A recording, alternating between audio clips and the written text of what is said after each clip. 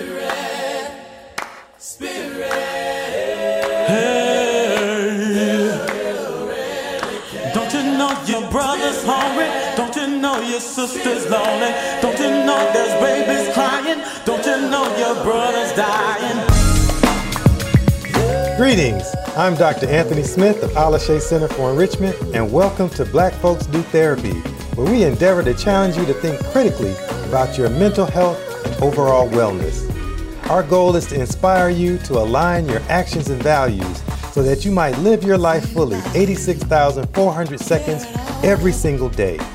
We do this in part by asking questions and raising issues that you may not have previously considered.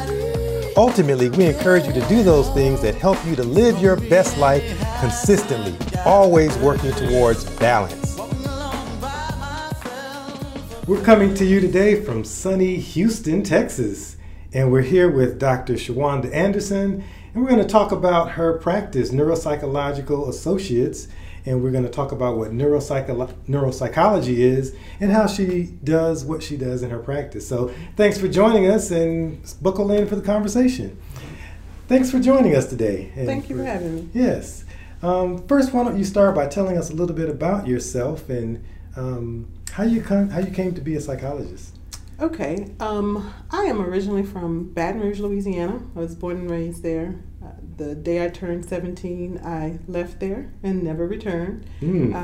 Although I went to school in Louisiana. I am a Dillard University grad. Okay. From there, went to school at Northwestern, and my doctorate is from Jackson State in Jackson, Mississippi. Okay. I'm married.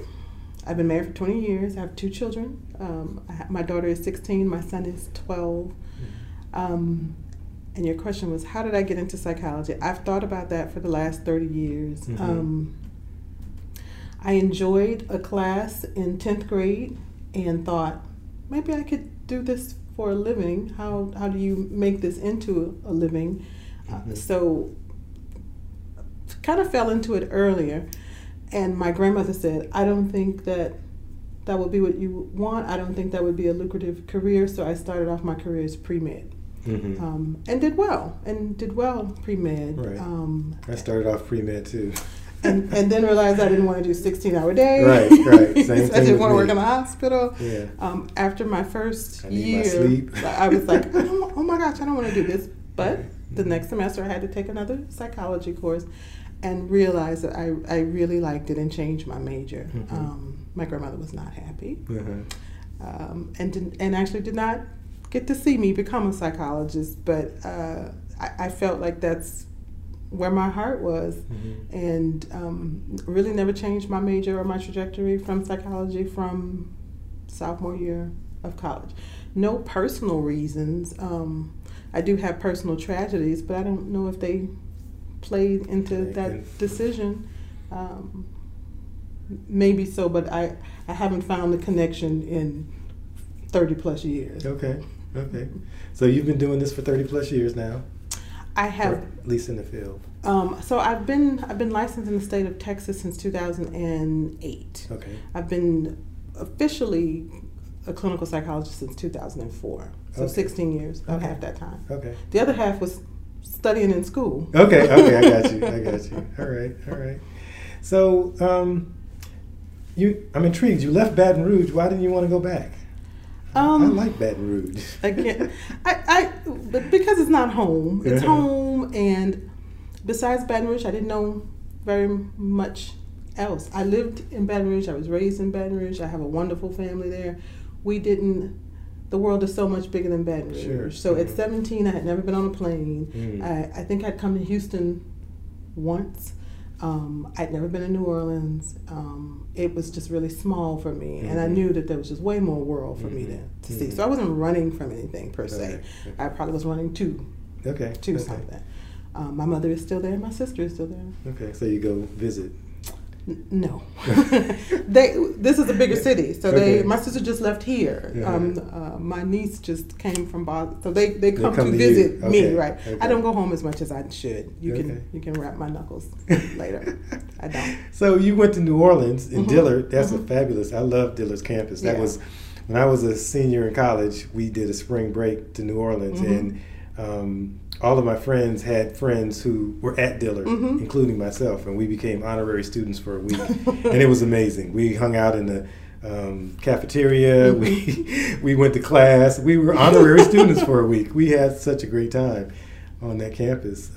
I love it too. I hope at least one of my children would consider it for secondary education. I don't know if they are, but I'll push them in that direction. Very nurturing environment. Oh yeah, Yeah, I loved it. Okay, and so you're there. You're getting into psychology, and then you leave there and go to Northwestern. I did.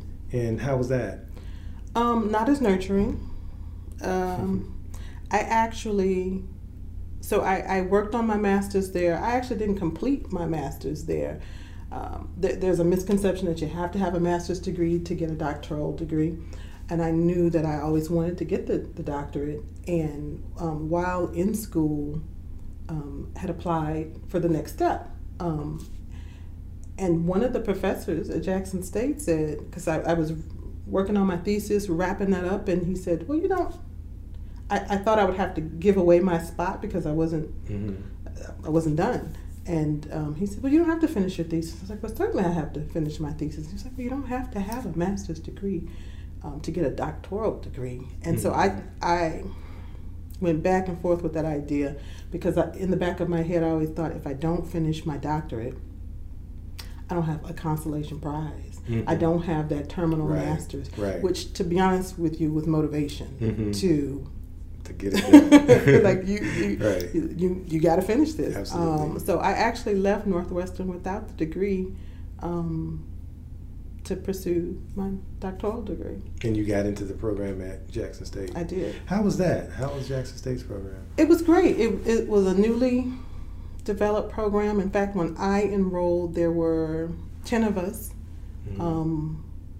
2 persons of color at a historically black college, university. Interesting. And we were in the very beginning stages of APA accreditation, which was a huge thing, which is a big thing throughout my tenure there. But I felt like the program was so good and so rigorous that in the back of my head, I was like, I know we'll get it. And if not, I'm pretty scrappy. I consider myself a hustler.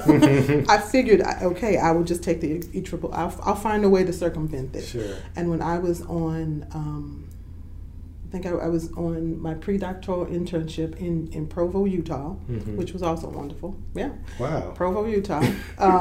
We got the word that we got APA accreditation. It was, I think our clinical supervisor at the time was Jeffrey Cassisi. Dr. Cassisi was instrumental in getting that program up and running, and it is still up and running, and I think one of 2 doctoral programs in the U.S. That's at an HBCU. That is amazing. I didn't even know that. I'm learning something new. I think Howard has one, and Jackson State has the other. Okay, very good, very good.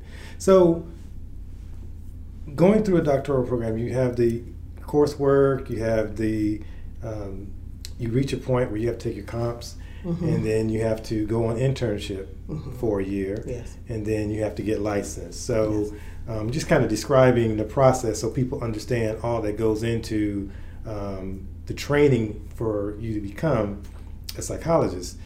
You talked about going to Provo, Utah for your internship. Yes. How did you make it out to Utah? And what was that experience like? I think this whole career has been serendipitous. I actually... the match system was in effect. I think it still is. And I ranked 4 places, 2 which would be right here in the Metro Houston area because my husband is a PV grad. Okay. So I thought, which is Prairie View. Okay. Prairie View A&M University is just right up the road. Okay. And I thought I'd stay in this general area. We didn't have children, but we had dated long distance. I just married this man, and we didn't live in the same state. Right. Well, apparently, Provo ranked me higher than I had ranked them. And I didn't apply to too many places because of finances, really. But I am female and minority, and they don't have a lot of either in Utah. I did a phone interview. I did not do a face-to-face So you hadn't interview. even been out there? No, Wow. I had not. But I will tell you that was probably one of the best experiences of my life. Even my husband loved Utah. Really? So he moved out with you? So that was it was 9/11. After 9/11, he did. Okay. He was here. He stayed here. But after 9/11, we sold the house. We said, okay, we're married now. Yeah. This is we need to live in the same state. Right, right. So he packed up everything and came to Provo, Okay. Utah, Okay. which was Dr. Nancy Howes, Dr. Alan Christ, Dr. Stephen Chin. Those were my supervisors, and they were absolutely wonderful. If I needed to pick up that phone right now and call and say, I need thus and so from you, what do you need?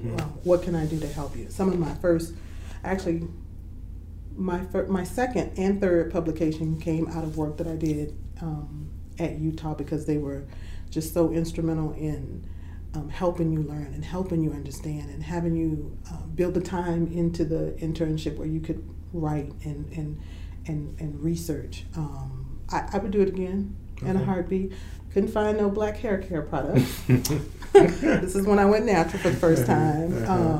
I would have to drive an hour to Salt Lake City for any diversity, but I've never been treated so fairly in all my life. And from there I go to Jackson, Mississippi. Okay.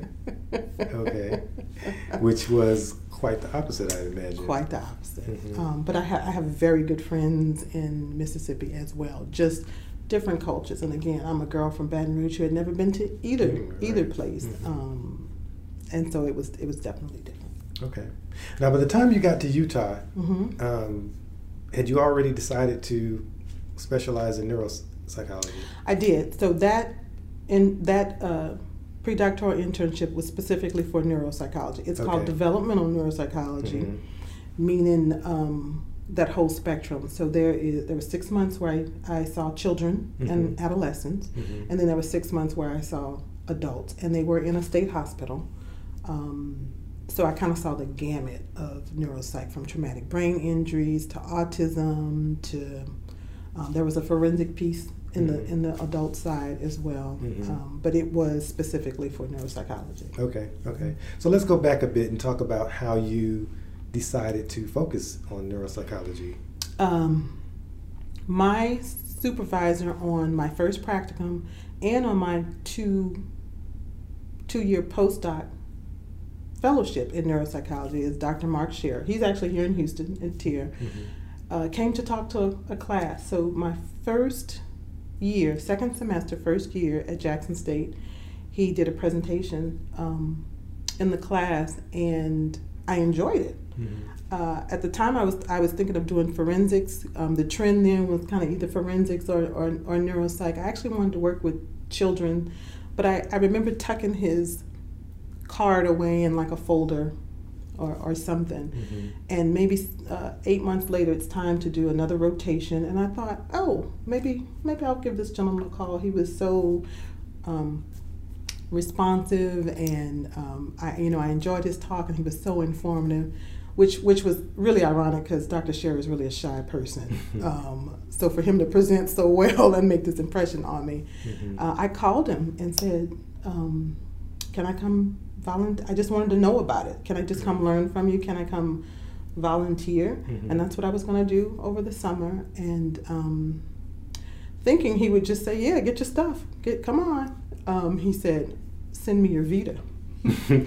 And I thought, okay, as soon as I put one together, I'll shoot that over to you. So over the weekend, I work on this Vita that it really made me sit down and say, okay, what have you done during this time?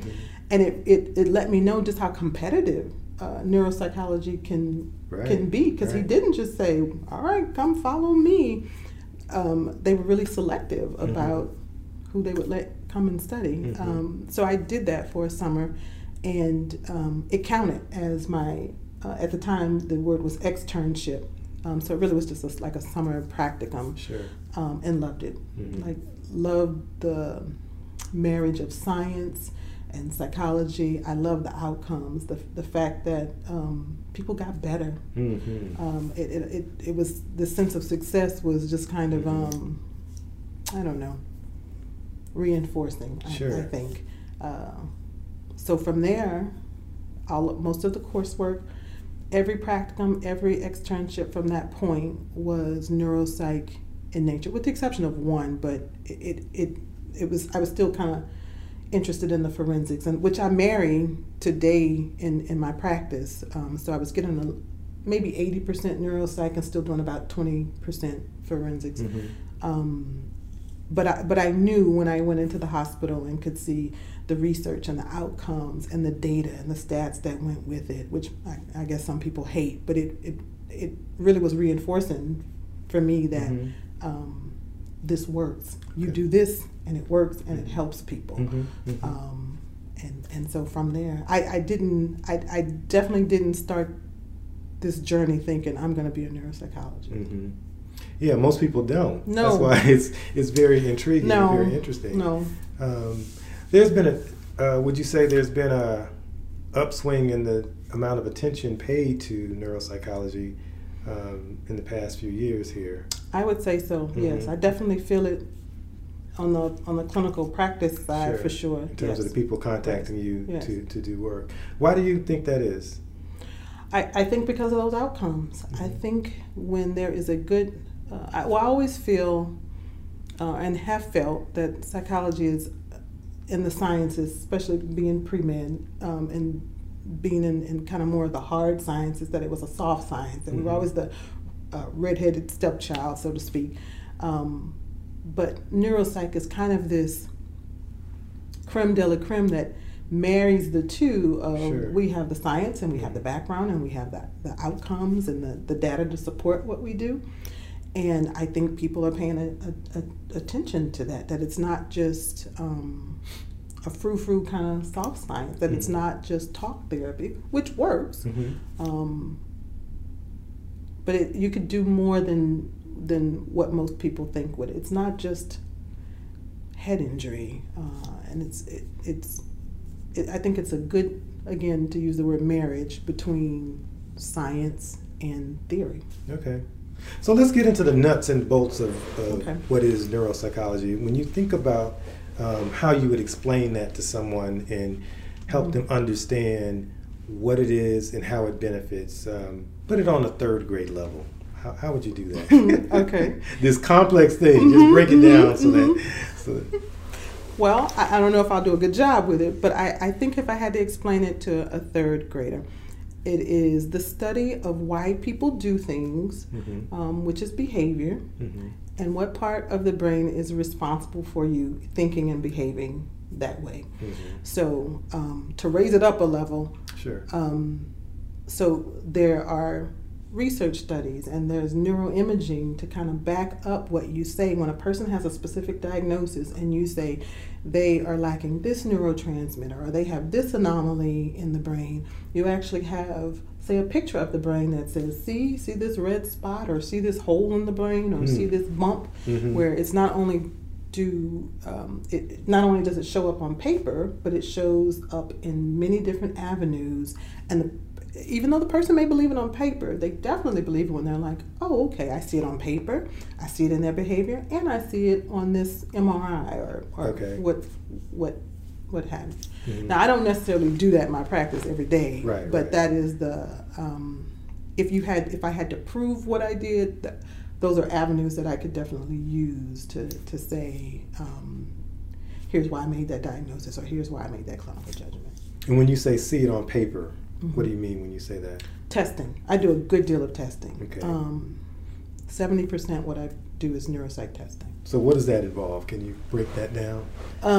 It's a very, sometimes lengthy, not always, but very comprehensive battery of tests. So it's not just one test, it's probably several tests, and each little subset or subtest measures a different domain in the brain, or a different thing that you would do, or a different behavior. So some of the things that I tend to evaluate are language skills, memory skills, abstract reasoning, sometimes perspective memory. Can you remember to do these things in the future? Sometimes motor skills, but then they have, I think that we take really crude measures of that, how strong you are, and really we're just looking for like lateralization. Are you weaker on one side versus the other because of a head injury or a stroke? So the testing for that, anywhere from 5 to 8 hours. So it's a pretty long day for the people that you see. And you still start it the way you would do any sort of psych eval, with a pretty comprehensive background. So the interviews are about an hour themselves, hour 15 minutes, depending on how involved the person is. And I write up a report based on those findings. So that's the paper that I'm talking about. In the report, I will say what I found in testing, and it typically will parallel well with whatever behaviors a person is seeing, what may be seeing on neuroimaging, or sometimes just what the person thought of themselves. Like, I thought I always had a problem with that. And again, that's probably about 70% of what I do every day. So a person has a stroke, or they're in an accident, or they are older and they have maybe the early onset of dementia. Right. These are the types of people that will come to you for Evaluations. Yes. Okay. Yes. And so you do the interview, you do the testing, and that then gives you one piece of the pie in terms of what's going on with this person and what needs to happen moving forward to help them deal with the issues that they're faced with. Correct. You can use the report for a few. Sometimes it's just validation for that person or the family who may suspect early onset dementia or late onset. But the report can be used for things like disability determinations. Can that person return to the job they were doing? Are they fit for duty?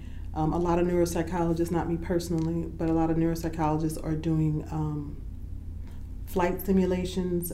There's a lot that goes into being a pilot, apparently, and there's kind of this little subset, if you will, of neuropsychologists who evaluate things like reaction time and visual perception. Right.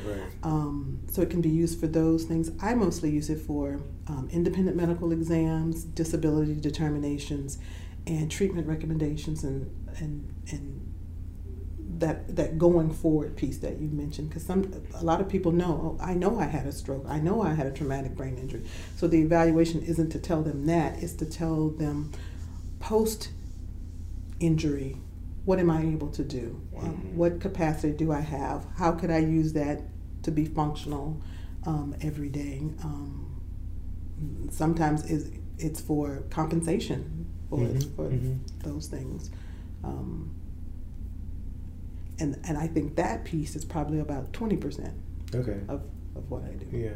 So how beneficial are people finding when you're giving them this information? I'm still here. So I think very, and the feedback that I get is I have never done, I have never been a PR kind of person. They don't teach us that in school. Sure. And I think most people will laugh when I say this, but I'm actually a pretty shy person. So I never been the one that's on the billboard or and I've never really had to do a whole lot of PR kind of stuff. It really has just been word of mouth. And what I get from the consumers is the report is comprehensive. And I try to write it for a third grader, or I let my husband read it and say, do you understand this? Or could you follow my recommendations? Who's not in the field, and I figure if he can, then everyone else can. So I think it's the report that I put out, my end product, that has gotten me business thus far, and business is good. Business is good. It doesn't mean that this is on the misfortune of other people that they've had stroke and traumatic brain injuries. A lot of people don't recognize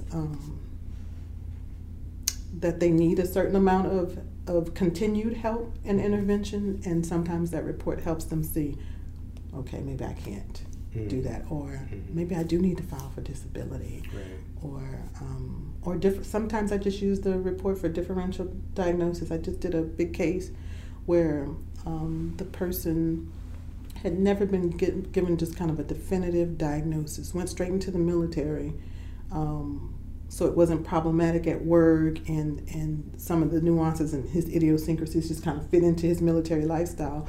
Well, now that he's post-military and those issues are interfering with civilian work, a new marriage, it was like, nobody ever told you that you probably fit the criteria for X, Y, and Z, and where the family is nodding like, yes, we've been trying to say this for years. It landed with the report of, right, finally got it, yeah. And I, not the best news, but beneficial to him for disability reasons, entering couples therapy and that type of thing. So I think so. I think they are open to hearing it. Okay, that's a good thing. I think so. Yeah. So let's talk a little bit about the Asperger's take on things, right? There's been, again, a groundswell in terms of people recognizing, whereas I'd say maybe 30, 40 years ago, people didn't have the awareness of what Asperger's was, and they just kind of pushed people off in a corner or considered them a little different, a little touched, we might say, in the community.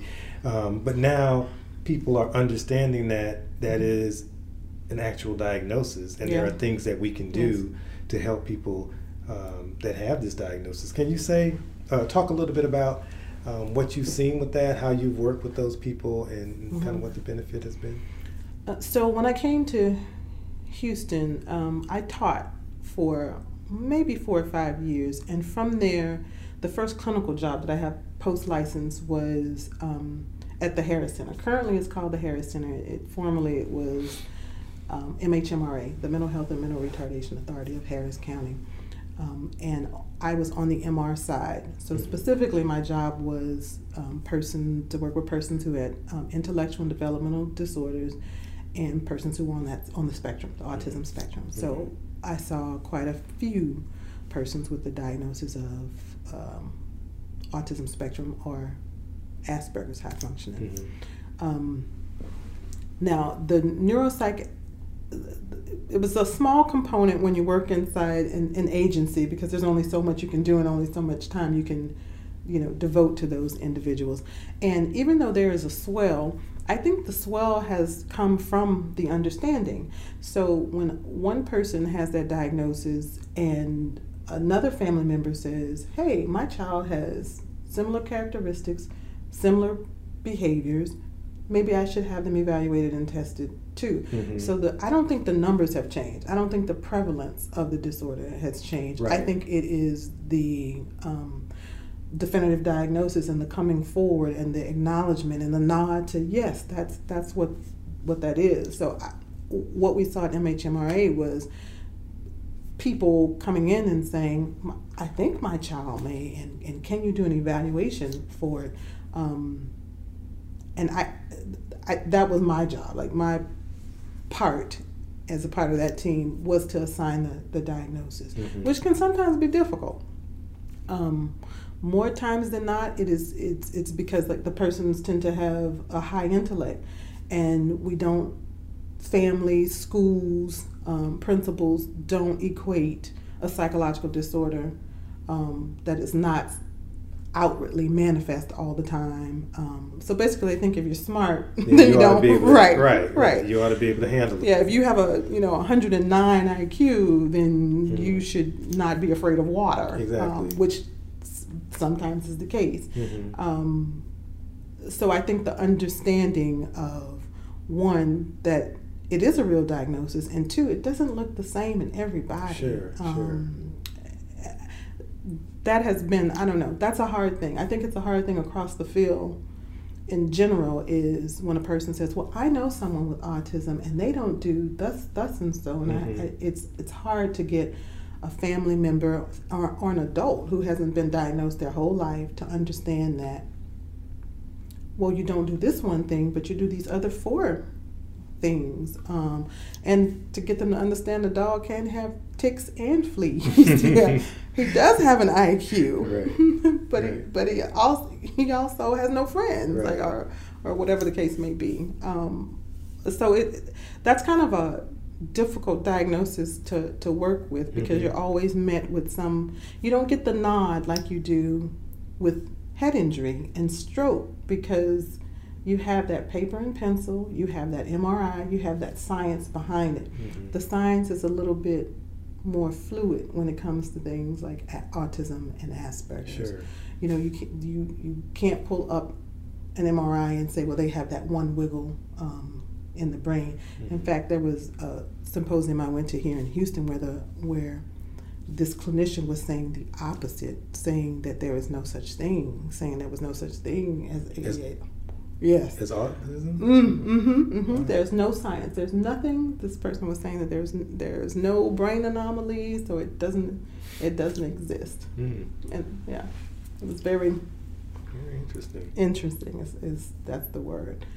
So when you're fighting against things like that, it makes it difficult for you to do your job and do it effectively. So you really gotta put a lot of science behind it to up your hypothesis. Right. So let's go back a bit and have you give our listeners a really good understanding of what autism is, how it differs from Asperger's, and sort of some of the things they should look out for if they think somebody might be on the spectrum. Okay. So we'll just go. Recently, I want to say in 2017, the diagnosis was collapsed. The spectrum of autism is called the autism spectrum. So there used to be 3 distinct diagnoses: PDD, pervasive developmental disorder, autism, and Asperger's. Now the 3 of those collapsed is just called the autism spectrum. So everyone would if you showed signs or characteristics of those diagnoses, you would be assigned autism spectrum disorder. They don't piece it out, so to speak. So the Asperger's sometimes was called high functioning autism. So it's kind of the upper end of the spectrum, if you will, where the PDD was the lower end of the spectrum. I think the reason for the change was people who were diagnosed and who were on either end of the spectrum, they weren't getting the services that they needed. So PDD was seen as, you know, something that may not exist, or people didn't understand it, or didn't even know what those words were. And people who may fit the criteria for Asperger's, again, they tend to be verbal, they tend to be highly intelligent, and they weren't getting the services, because you see a person with a 125 IQ and you're thinking they don't need these services. So it was kind of just those people in the middle who were benefiting, I guess, from the services. So that's why they collapsed the diagnosis. The hallmark characteristics are the same across the board. It is a developmental disorder, meaning there is a gap in abilities, typically in socialization and language and daily functioning, between persons on the spectrum. And as you get older, the developmental part, the gap gets wider. So as that person ages, and when they're younger, they're 3 and 4, you may say, something's wrong. They may be a little behind, but they'll catch up, and you don't notice it as much. But when they become, say, 10, you know it's a wider gap as they get older, and you say, well, they can't make friends. They can't keep friends. They've regressed. You may see developmental markers that every other 10-year-old has that 10-year-old doesn't. And again, by the time they hit college, the anxiety may play a part into it. Again, they still don't have friends. They don't know how to talk to other people. They feel uncomfortable in social situations. There is a gamut of symptoms. And you say, explain to the listeners, if they had someone in their family, just be mindful that there is a gamut. If you feel like something is wrong and the hairs on the back of your neck stand up, then listen to them. Something probably is wrong. But it's not the same from child to child, even if they're in the same family. So I don't want listeners to think, well, because the person doesn't do this one thing, then they don't meet the criteria. Right. If the person has good socialization skills but still feels uncomfortable, that's still a problem. May not meet full criteria, but it's still a problem in and of itself. And I think in terms of intervention, the best thing for them to do is seek a psychologist. I don't think the schools And again, I'm married to an educator, Mm-hmm. and we have this conversation at the dinner table often, is the schools really aren't equipped, just like I'm not equipped on the education piece. Right. My husband tends to know something is wrong, but he can't put his finger on it. They're just not trained and versed enough to know. They know something is wrong. So, and I'm saying that to say usually it's in school Mm-hmm. when things are noticed, but it's not the school that can diagnose, and it's not the school that can always give the appropriate intervention. So I do think that the person needs to take the next step and see a psychologist outside of the school setting. So it's noticed in school because that's where a lot of socialization occurs, and so And that's where children spend most of their day. Sure. It's where you have references every day. So there's a class of 22 people. You can compare that child to 22 other people. When sometimes if that's your first and only child, you think something is wrong, but you're not sure. You don't have any other children to compare them to. But in school, you can see the discrepancy because there are 20 plus other kids to compare that child to. Mm-hmm. Okay, that makes sense. Yeah. So, do you find that there is, once you make a diagnosis, or is there a reluctance for people to have their child diagnosed with autism and Asperger's? Always. Always. Okay. And I think as a parent, I'm a mother. You don't want anything to be wrong with your child. But whether you believe it and whether you subscribe to it, if something is wrong, then there is something wrong with your child. Whether you want to believe it or you want it or not. I think the best thing is knowing and then finding out what to do about it, because it's going to be there. You can't wish it away.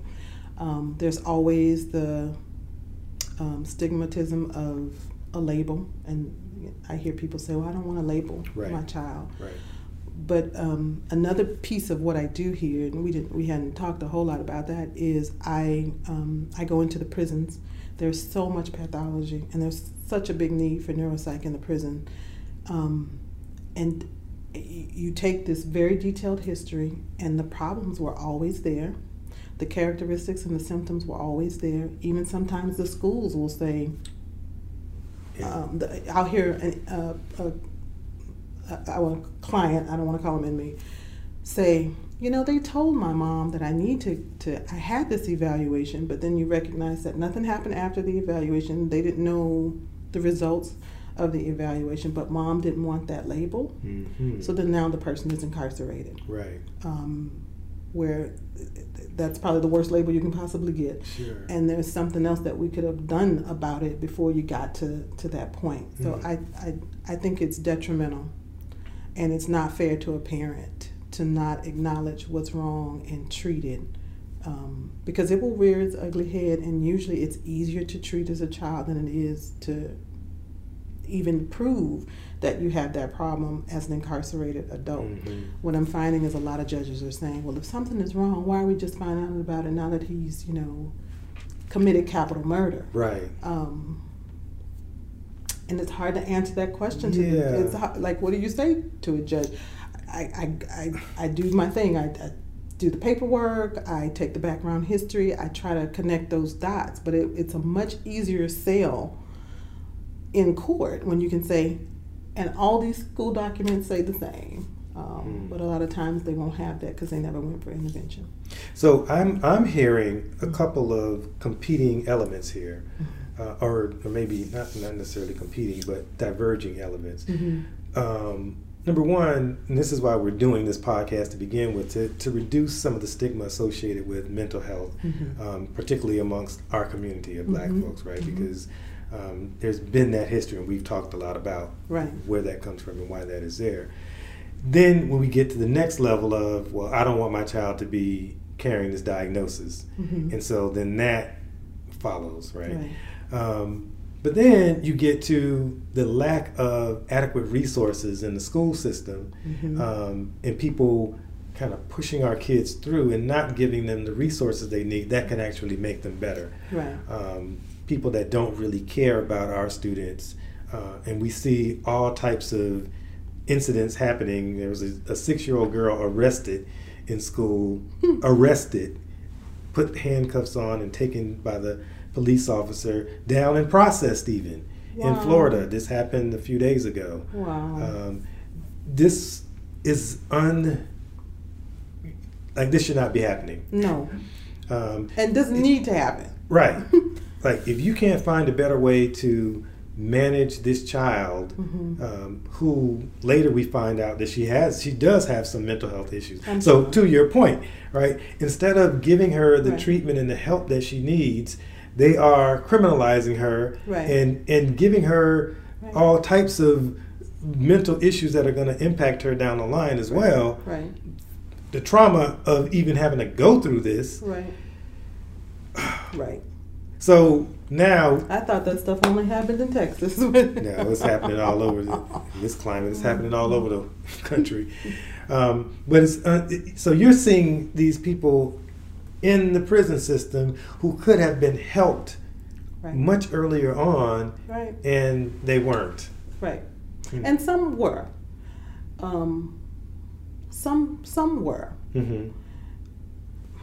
But maybe not to the degree that they should have. Mm-hmm. They may have been misdiagnosed, or they went for 2 mandated sessions and never followed up. Here in Texas, sometimes language is an issue, and that's the problem with the follow up. But some people don't get the intervention, and some people get the wrong intervention. More times than not, they just don't get it at all. Mm-hmm. And apples don't fall far from trees. A lot of times the parents have mental health issues, and I guess their rationale is, well, I never got help. And, so the cycle continues. Right. The multi-generational trauma. Correct. Yeah. And I'm also following that those apples, so the parent that has mental illness, for whatever reason, I socially, I think maybe they run in the same circle, but will procreate with someone who also has mental health issues. Yeah. So you just really got this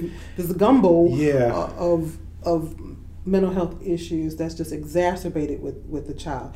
Because there are parents who will say, well, I have that too, and I didn't, but your issues are now coupled with this person's issues. Right. So we have the manifestation of that. Mm-hmm. Do you think part of the reason why, like, 2 people who have autism might be attracted to each other? Do you see that happening? Well, to be honest with you, one of or not even just autism, any other type of. There are 2 in particular, but they're not spectrum ones. But I know a part of which was actually I think it was a good thing that the Harris Center typically does. I don't know if they still do it. I'm not there anymore. But we would put together socials because they were impeded in that area. So we would have dances, and get-togethers. And there's a place called Coffee House where they would meet people that they felt a little more comfortable talking with, and if they were viewed as a little peculiar, it was okay. It was kind of a non-judgmental area. I can't say if there were a lot of hookups from there, but it's definitely one of the things that we did was to. I think the precipitant of that was to just show that there are other people like you. It didn't necessarily mean there are other people like you, and that's who you should be with. Right. I think that may have just been a byproduct of that. But yes, just people hook up in mental health facilities, pick people. Yeah, substance abuse facilities. It happens. Like attracts. So is there any science behind people hooking up and then their progeny or their children, what the outcomes are for them? I have not done any of my own personal research, and I am not so versed in that research, but just from what I see in the one of the things I do is take a really detailed developmental history. I ask you sometimes way too many questions than they want to ask, and usually the thread of mental health issues goes back to grandma and grandpa. May have been undiagnosed, but you see the pathology. Sure. And I don't know if those persons with those diagnoses just think, well, that's right or that's my reality. But they certainly gravitate to each other. Right. We'll say, and there is science, not any that I can quote, where when you put the 2 together, it's not a good thing. Okay. Where if you have a 50% chance of getting, say, a bipolar disorder, if you have one parent that has bipolar disorder, you double that instance if both parents have mental health issues. So a similar kind of thing, but you're not sure what the numbers are, but it certainly stands DNA is DNA. That's right. Yeah. And I think even though there's research on only a few disorders, bipolar disorder is well documented.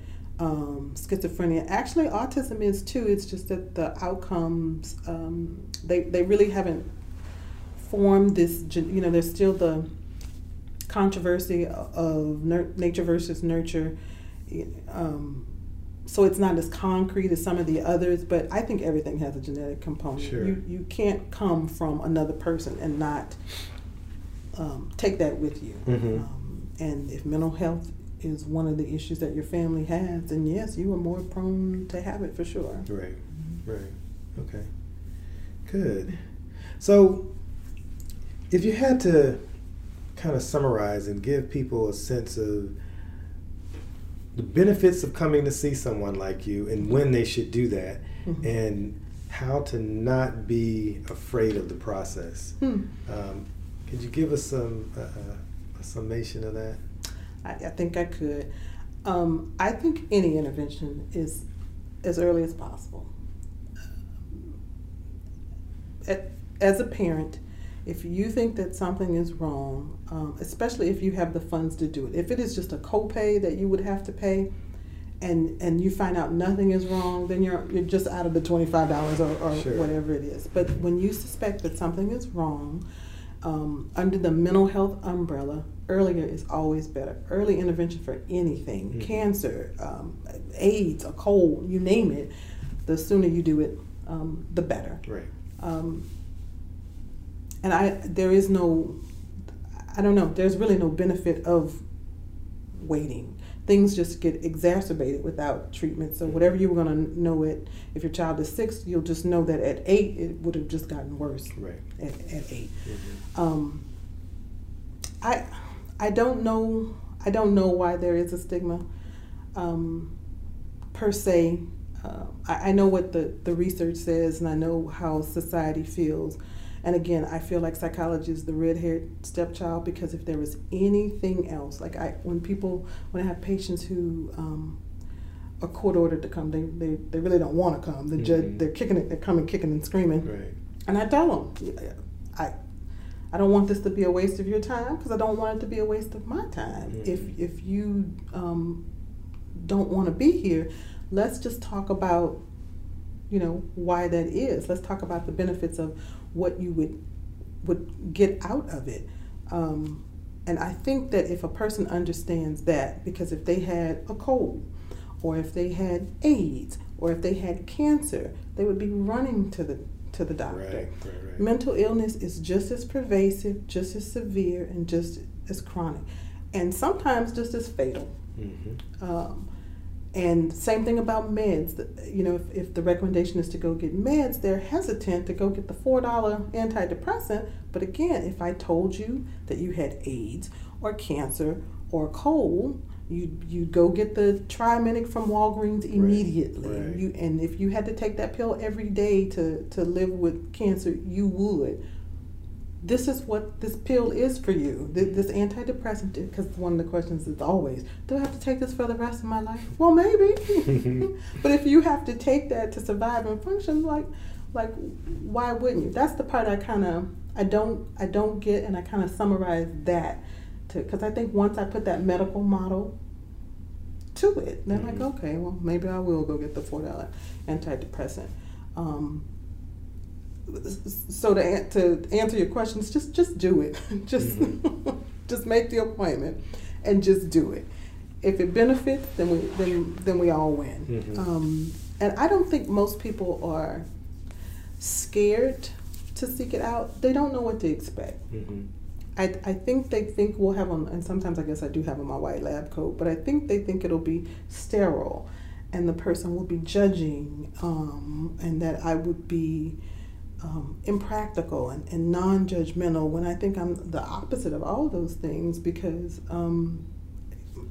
I'm not married to you. You're not my child coming in. So I don't. I'm vested, but I'm vested for all the right reasons. I'm not vested because a lot of times I'm not necessarily getting anything out of this. I do third-party payments, so it's not even like you're paying me to do this. So let's just do the work and get your help. And a lot of times those court order ones, I'll tell them, give me 3 times. If you don't get something out of this by the 3rd time, we'll part ways. I will write that letter to the judge, and you don't have to ever do this again. That has happened once since 2002. In the last 8 years, it's happened one time. Okay, so your record speaks for itself. I try. Okay, well, good. Well, this has certainly been very enriching. I've learned quite a bit talking to you today, so I'm sure our listeners have as well. You want to give some last words and say how people can get in touch with you, particularly in the Houston area? Do you do anything outside of Houston? I do. Most of the work I do outside of Houston is forensic work. Okay. And we didn't talk about that. Let's say a little bit about the forensics. The forensics I do is contractual, meaning what that involves. That involves me going into the prisons. I'm usually retained by an attorney, their attorney. I do it for, I guess I have a little bit of my vita says that I have done more defense cases, but I will do it for both sides because I think the law is the law, and I really think that psychology fits in to just kind of level those things out. And I'm not a forensic psychologist, so I don't want to get those two mixed up. I do neuropsychology in a forensic setting. I am a neuropsychologist. Okay. When you testify? I do. Okay. I do, but I don't testify to things that are forensic in nature. The forensic psychologist is the person that will say their state of mind at the time. Right, competency. I'll do competency, but typically competency comes up in my neuropsych evaluation when they can't do those things. Okay. So I don't go in as a forensic psychologist. Is just my findings weigh on the forensic outcome. Okay. Yeah. So, and I tend to work for a small subset of attorneys. Meaning, I don't work with every attorney. Everyone doesn't have the same ethics, I'm finding. And I never want to put myself out there as I am the psychologist that you pay to say what you want me to say. That is not at all what I do. And I think that the people that I work for understand that. Because sometimes my report doesn't say what you want it to say, and typically, and that's how I get the referrals is from other attorneys, because they know you're going to do a good, honest job. And sometimes they'll pay me and say, "Shred that. This never happened. That's not going to help me." Okay, but I did it. So I do that quite a bit when I'm not in this office. I'm usually traveling to mostly state facilities. I've definitely done some out-of-state issues, but those tend to be a little bit more. Those are typical those capital murder cases, and it's usually someone who has a diagnosis that is neuropsychological in nature. Sometimes well documented, sometimes not, and then my job is to go and put the pieces of the puzzle together to say it's never guilty or innocence. It's just, if they did commit this, are there any mitigating factors, precipitating factors? And usually my piece is used for sentencing, because a lot of times the person has committed a crime. But, if they had gotten the treatment and the intervention, that never would have happened. And that's getting to be quite common with all of the mass shootings and everything else. Mental health is getting some notoriety, but it's in a capacity. It's a day late and a dollar short.